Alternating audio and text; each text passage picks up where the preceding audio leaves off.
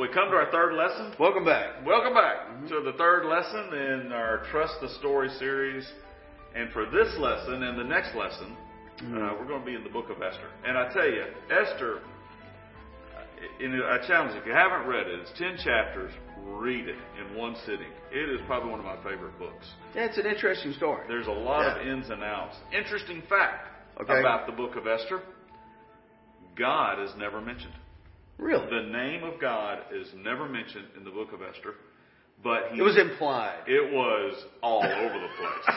It was all over the place. God is everywhere in Esther, right? And that He's always working, which coincides very well with our theme: trusting the story, following a God, and being obedient to a God that works behind the scenes, in the scenes, through the scenes, even when you don't. It's like that Waymaker song. I think we have a video series on that. Even when I don't see you're working, you're working. I know you're working. Yeah. And especially the fact they're not even in, Jerusalem or in the land of Canaan.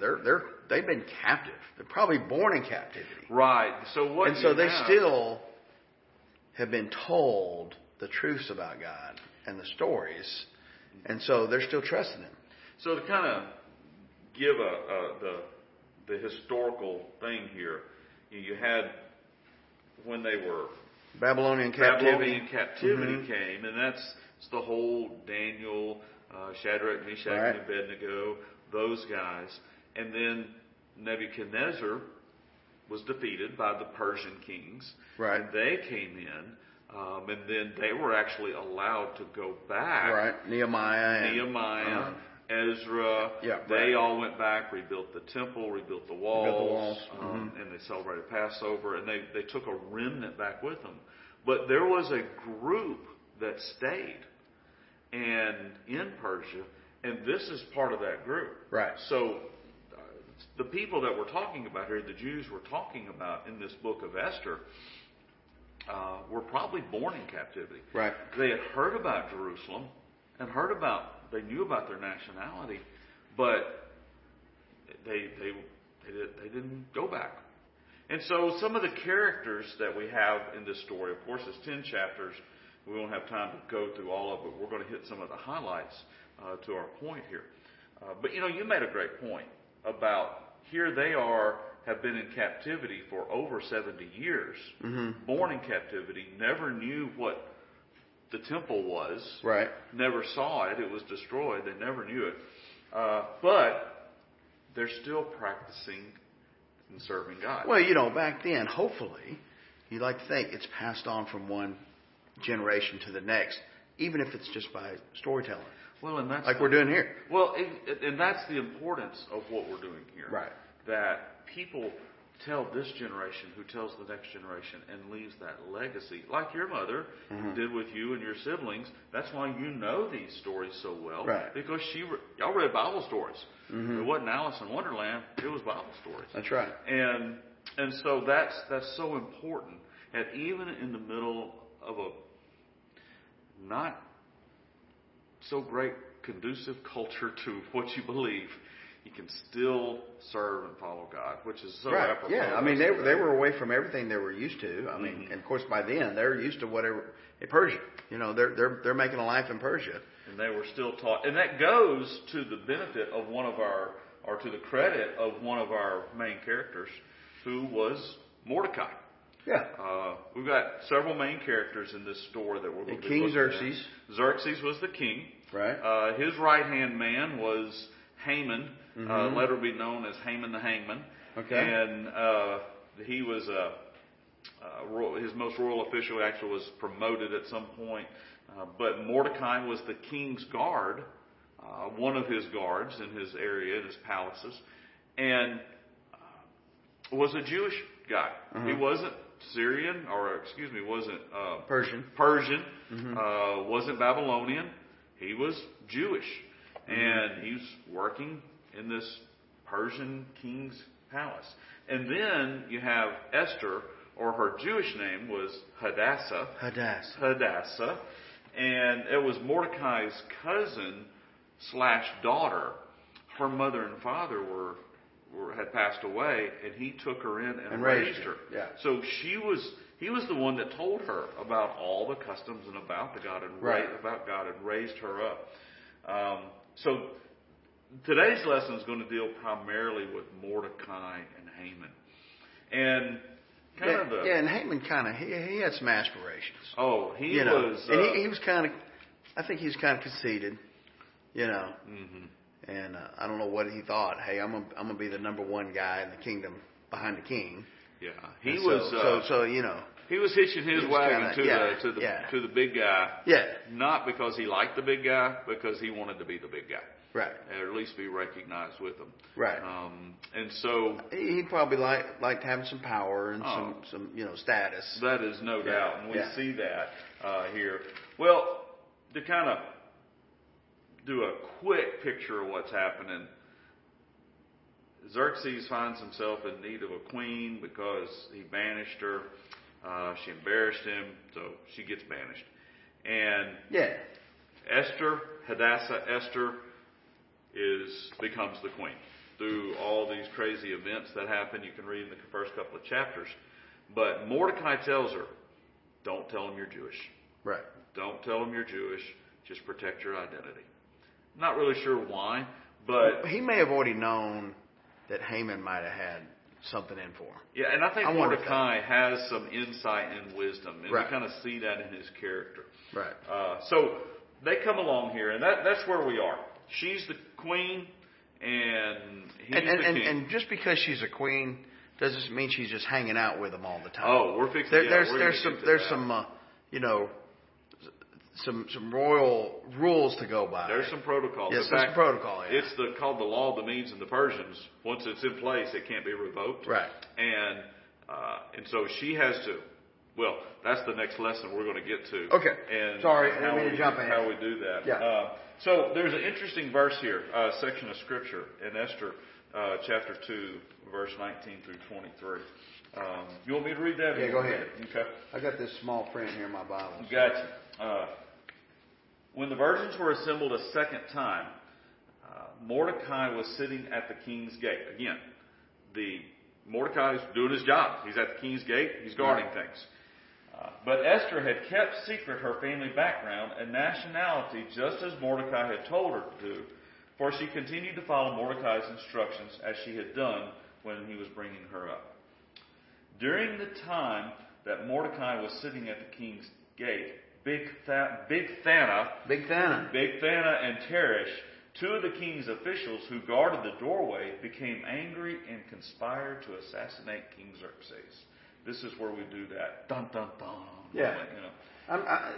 You hear a lot of that in the Old Testament. Yeah, that was a lot of conspiracies. A lot of. Oh, it was. Yeah.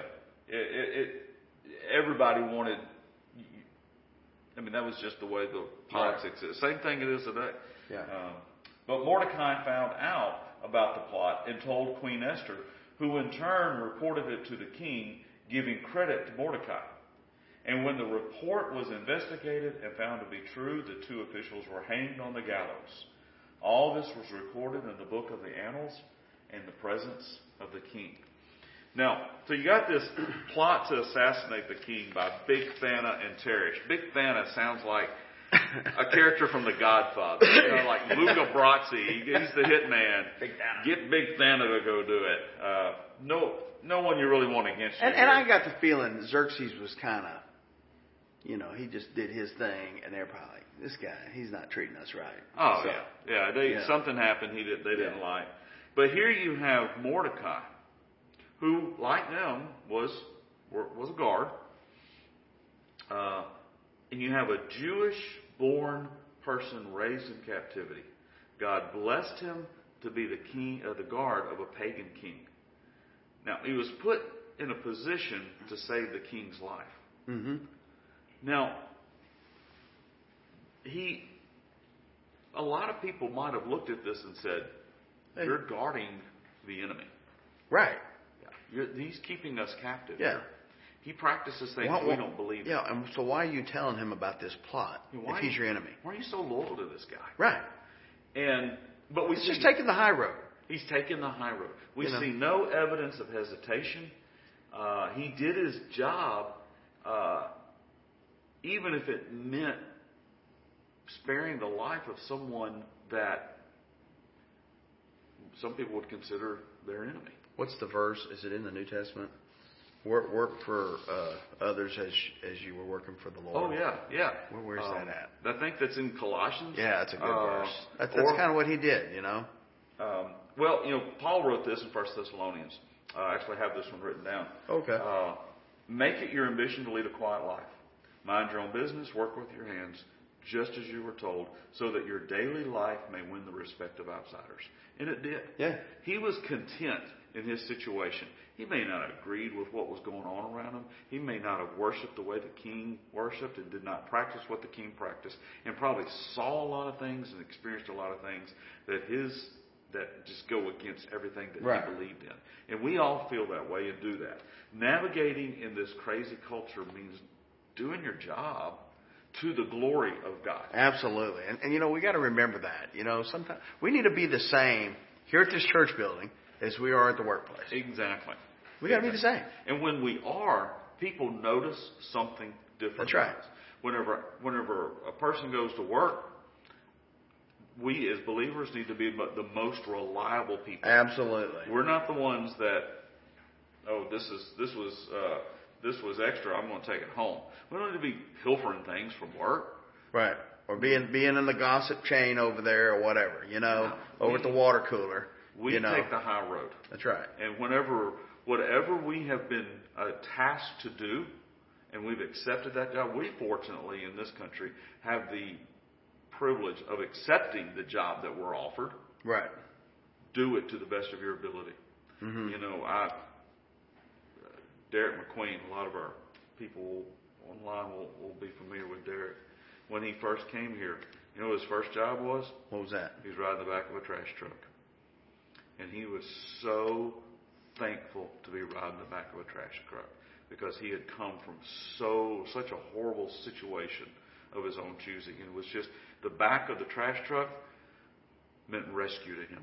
That's cool. And then he worked his way into different jobs, and now he's on staff at White Ferry Road as one of our Celebrate Recovery ministers. Yeah. So, and he was the best trash picker-upper in Ouachita Parish. There you go. And so the challenge is whenever we leave a job to maybe go to another job, people need to be sad that we're going. Absolutely. It needs to be hard to replace us. That's right.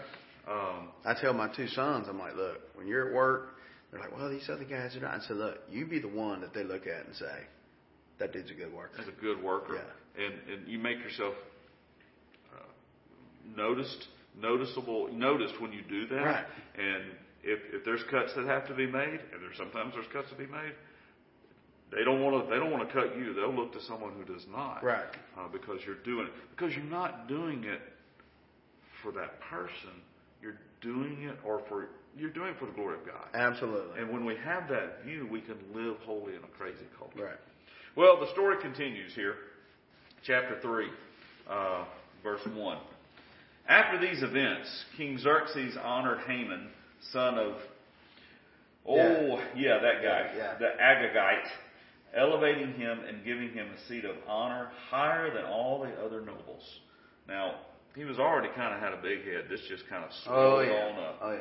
All the royal officials at the king's gate knelt down and paid honor to Haman, for the king had commanded this concerning him. But Mordecai would not kneel down or pay honor.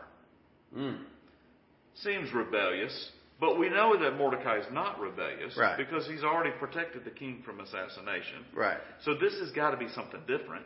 Yeah. Like I said, I think he may have known a little. He knew. Yeah, he knew. He had a little insight into Haman. Then the royal officials at the king's gate asked Mordecai, "Why do you disobey the king's command?" Day after day they spoke to him, but he refused to comply.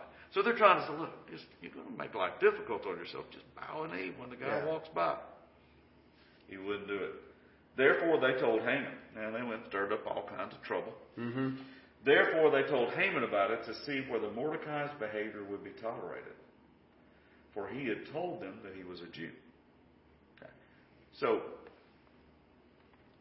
now we get a little insight as to why he wouldn't bow a knee. Mm-hmm. Because his loyalty to God would not let him bow a knee to God, to Haman, because Haman was neither God nor a king. Nor a king, yeah. I'm not loyal to you. I'm loyal to my God and the king I work for. The king I work for, right. whom I see God put in place. Right. God put me here. I'm working for God, therefore I'm loyal to him. Right. When Haman saw that Mordecai would not kneel down or pay him honor, he was enraged. Now we get into a little bit about Haman. Mm-hmm. Yet having learned who Mordecai's people were, he scorned the idea of only killing Mordecai. Instead, Haman looked for a way to destroy all of Mordecai's people, the Jews throughout the whole kingdom of Xerxes. And I think there's some history there. I think his family lineage. He's an Agagite. He's an Agagite, and they didn't always get along way on back. Yeah. And one tried to destroy the other. So here he's this risen to power. I'm going to wipe every one of y'all out. Not just you, alleviate this problem. I'm going to restore honor, and I'm going to be honored by everybody. Yeah. His refusal was not rebellion, but it was loyalty. Right. Loyalty to God.